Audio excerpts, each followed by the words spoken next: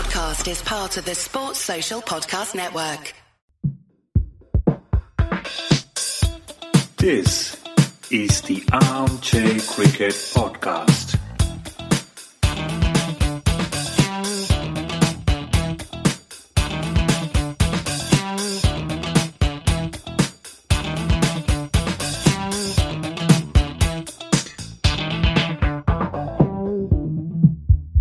Hello, all. Welcome to another episode of Armchair Cricket Podcast, a podcast focusing on Test cricket by armchair critics of the game. Today's episode, we would like to discuss the back end of the World Cup T20 that's currently underway in the Middle East. We are in the second week of Super 12. The teams that could qualify for semifinals is sort of taking shape. So, if you look at the table currently, from Group 1, we can clearly see that England stand a very good chance of making the semifinals. And along with them, currently the strong contenders are South Africa. But Australia, who will play their last game against West Indies tomorrow, stand a good chance. And South Africa themselves, who will play England, have one more chance to potentially dethrone Australia and take the second spot. Barring some really contrived and very far-fetching results, it must be said, England are more or less through as the first ranked team from Group 1. When we look at Group 2, Pakistan have secured a place in the semi-final with 4 clear wins out of 4. New Zealand are the second place team and are the team to beat. The next couple of days will be very crucial for Group 2 because on Sunday, when Afghanistan play against New Zealand and then finally when India play Namibia, the final couple of slots will be decided. Also in between, of course, Pakistan will play Scotland. India will have a very good idea of what they need to do, or maybe it's already out of their hands by the time they play their final game. So as things stand, India have 4 points from their 4 games because they lost their first 2 games, we know, to Pakistan and New Zealand.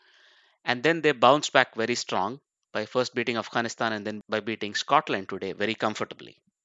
So if you were to take a look at some of the matches over the last couple of days, we could take a look at the Bangladesh-Australia game, which happened on the 4th of November.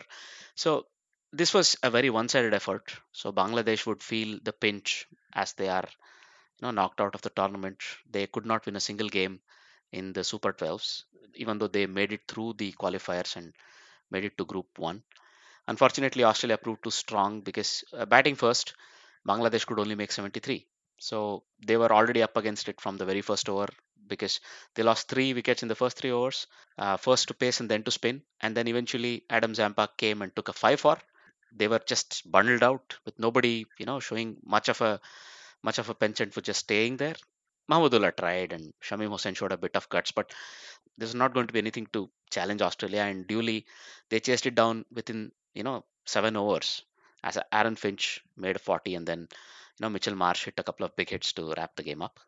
Bangladesh leave the tournament much disappointed and probably the careers of few of the senior cricketers hanging in the balance currently because, well, Mahmudullah is not sure whether he'll continue as the skipper. The board president has hit out at Bangladesh players in between the tournament and Mashrafi has come to their defense and a lot has gone on off field. Probably it affected the Bangladeshi players' mindset, but they could not really put up a strong performance on the field and probably some of that criticism was justified, just probably not the time or the place, as they say. On the other hand, Australia are, looking really good and they play West Indies tomorrow and probably they'll be looking to iron out a couple of kinks as they look to finalize their spot in the semifinals. In the meantime, if you look at the other game that happened yesterday, so this was the game between Sri Lanka and West Indies. Sri Lanka have done really well in this tournament because many of us did not expect that they would even be able to perform as well as they have done with a really young team.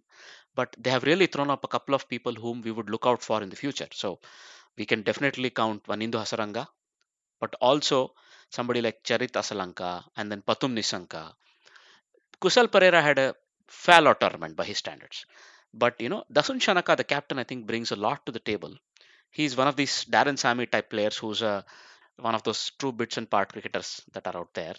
But nonetheless, I think he brings something to this team where he's able to mold this team to perform well above themselves. They continuously punched well above themselves, and even in yesterday's game, batting first, they made 189 for 3 against a fairly strong West Indian bowling lineup, it must be said.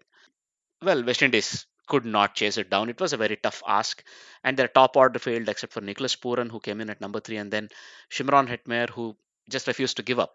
These two really batted well, but there were not even another double-digit score in the West Indies lineup. So big names, Chris Gale, unfortunately, whimper of a performance in this tournament, and Andre Russell has failed with the bat. Kieran Pollard could not do much. In fact, he had a golden duck in this game.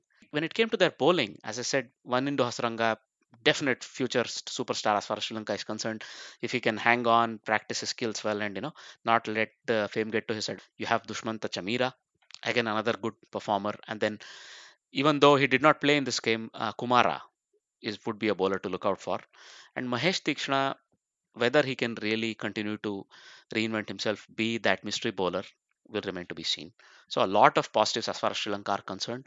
So they dumped West Indies, defending champions, out of this tournament. We also get to hear that Dwayne Bravo, DJ Bravo, has decided to hang up his boots as far as international cricket is concerned at the end of this tournament. So he has one more game tomorrow against Australia to, you know, shine for one last time. And it must be said, many of this lineup, including people like Chris Gale, one dare feels even people like Andrew Russell, Kieran Pollard, might very well be playing their last tournament as far as World Cup goes. But the future of the West Indian cricket at least looks in good hands. You have Jason Holder, you have Shimron Hetmyer, Nicholas Pooran, Evan Lewis, a lot of nice names here who will probably need to again pull their weight. When we look at the games from today, the first game of the day was New Zealand versus Namibia. It was a very interesting game if you're an India fan. At least up until the 15th over of the first batting innings where New Zealand batted, it looked like the match might very well be in balance because they were only scoring at about 6 an over and they had lost 4 wickets. At that point, Glenn Phillips and James Neesham got together and they added a fantastic, 67 runs in the last 5 overs, and that made a huge difference as far as New Zealand were concerned because that took them to above par 163. If they had finished 130 or 135 or even 140, probably Namibia stood a chance of chasing that down. But with the bowling lineup that they bring, the New Zealand bowlers were comfortably able to tie Namibia down. And in fact, that was quite a difference because Namibia only were able to score 11 runs of their last 5 overs compared to what New Zealand did. And Namibia finished with 111 for 7. When it came to bowling, Tim Southee was excellent. So were the spinners. So the two spinners from New Zealand, Santner and Ish Sodhi, have been doing very well together. Even in the game against India, I think Ish Sodhi really shone and he tied down the India batsman really well. All the things are sort of falling in place as far as this New Zealand team is concerned. Sometimes their top four appear a bit, weak. But if they can overcome that on a given day, Martin Guptill hits out. Other batsmen at the top order, somebody like Kane Williamson or Devon Conway, can score at a much faster rate. You would see that this team would easily make 180 even if they were to bat first, or if they were chasing a total like 160 could be chaseable.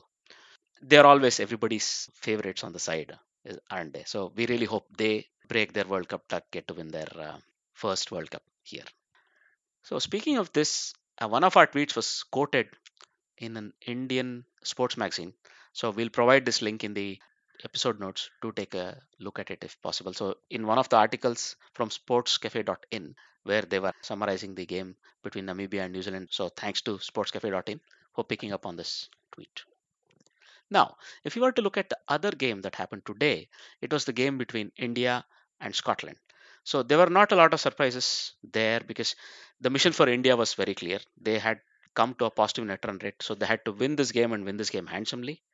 Because at the end of the day, if they were to get their positive net run rate above New Zealand, if not both New Zealand and Afghanistan, they would really stand a good chance come Sunday. And they would need Afghanistan to do them a favor, of course, and beat New Zealand because, well, if New Zealand win, that's that as far as the second qualifying team from Group 2 is concerned. But if Afghanistan were to beat New Zealand, they would do India a favor because then if India were to win handsomely against Namibia, they stand a real chance of qualifying from Group 2. But in this game, they won the toss. For a change, Virat Kohli on his birthday won a toss. So that was already nice. And then he asked Scotland to bat first. They started well, it must be said. George Munsey came out with all guns firing. And they were able to get off to a fairly positive start. But then there were a couple of wicket maidens in the power play, one to Shami and one to Bumrah. And they were struggling after that. Once the spinners came on, they had no answers. Ravichandran Ashwin took one for 29. It was relatively costly when the opposition only scored 85, but he did his bit. Varun Chakravarti took none for 15 of his 3 overs, but the standout bowlers were Mohammad Shami, who took 3 for 15 of his 3 overs, but Ravindra Jadeja, who took 3 for 15 of his 4 overs. And rightly, he was adjudged the man of the game. When you look at Indian batting, well, the mandate was clear. So if they could chase the total of 85 that Scotland had put up within 7.1 overs, they would have a better run rate than New Zealand and Afghanistan. But if they were to chase it within 8.5 overs, they would at least have a better net run rate than Afghanistan. So India achieved the earlier target. They were able to score the 86 runs required to win within just 6.3 overs, with KL Rahul scoring a wonderful 19 ball half century and Rohit Sharma scoring an equally good 30 of just 16 balls. So then Virat Kohli and Suryakumar Yadav finished off scoring the remaining runs. So they basically gave India what they wanted. I mean, given that they had lost their first 2 games, this was the best they could have had, and they now have a better net run rate than either of their rivals. So all to play for if you're an India fan on Monday, but they await the results where Afghanistan will need to do them a favor on Sunday. Now, if you were to take a look at some of the other news off the cricketing field, so the one-off test that was planned between Afghanistan and Australia has been postponed, where Cricket Australia have come out and said they are committed encouraging sport for both men and women in Afghanistan, and maybe considering that after Taliban takeover, it's sort of stands a bit unclear whether women will be allowed to play cricket in the country. They have decided to, take a strong stance against it and postpone the test against Afghanistan. It must be said this comes across as a snub if you are Afghanistani or anybody in South Asia. It really remains to be seen how the rest of the cricketing world will take this decision from Australia. So we'll keep an ear out for this and we'll let you know how it evolves in the upcoming weeks and months. In another news, sort of another raging storm in England cricket. So we know that Azim Rafiq, a former Yorkshire player, had made some allegations of racism against Yorkshire County Cricket Club, not taking a lot of positive steps in terms of curbing racism. And there was a hearing, and Yorkshire put out a report, but this report was sort of, it looked to be papering the cracks, for the lack of a better term, and it was met with the right amount of derision that you could expect. It has now starting to take toll on the Yorkshire County Cricket Club because, first of all, they were stripped of their right to host international cricket by ECB, and then it looks like heads have started to roll because the chairman of the club, Richard Hutton, has decided to step down. And well, it was unfortunate that it had come to this, but considering how tepid the response was, we are undergoing a social change now, and it looks like some very well-known players, even people who have represented England or who have been around the England setup, used some rather derogatory four-letter words towards Azim Rafiq. At least Gary Ballance, one of the former England players, has stood up and said he did use such a word, and he apologizes for that. And ECB will now take a slightly harsher stance as well. It must be said, a lot of positive is coming out of this, at least as far as visibility of sometimes derogatory language somebody from South Asia might face, even in so-called developed European and Western countries. So this can be a sort of an eye-opener, no doubt. Lord Kamlesh Patel, another well-known name in those parts, has been appointed the interim chairman of the Yorkshire County Cricket Board, and it remains to be seen what happens in the upcoming couple of days. We'll keep you posted on this as well. In another sort of expected news, it must be said, Rahul Dravid, who had officially applied for the post of the coach of Indian cricket team, has been confirmed as the next Indian men's cricket coach. So congratulations to Dravid. It's sort of one of the toughest jobs out there as far as coaching is concerned. So we wish him all the best for the upcoming period. So he takes charge right away ahead of the home series against New Zealand for the India men's team. We know this guy is a very diligent person, and he's brought his 120% to everything he's done so far. So we expect he'll do the same in his current job. As always, we would really love to see him succeed in this role as well. Those are all the news and games that we would like to discuss in today's episode. Thanks a lot for listening. We wish to have your company in our upcoming episodes as well, because in our next episode, we expect to cover the ending of the World Cup, as well as some interesting tours where we will get back to our favorite test match cricket, which will be coming up because New Zealand are going to tour India, and then there's a West Indian tour also coming up. Lot to discuss there. Thanks a lot for listening, and have a good day wherever you are. Bye bye. This is the Armchair Cricket Podcast.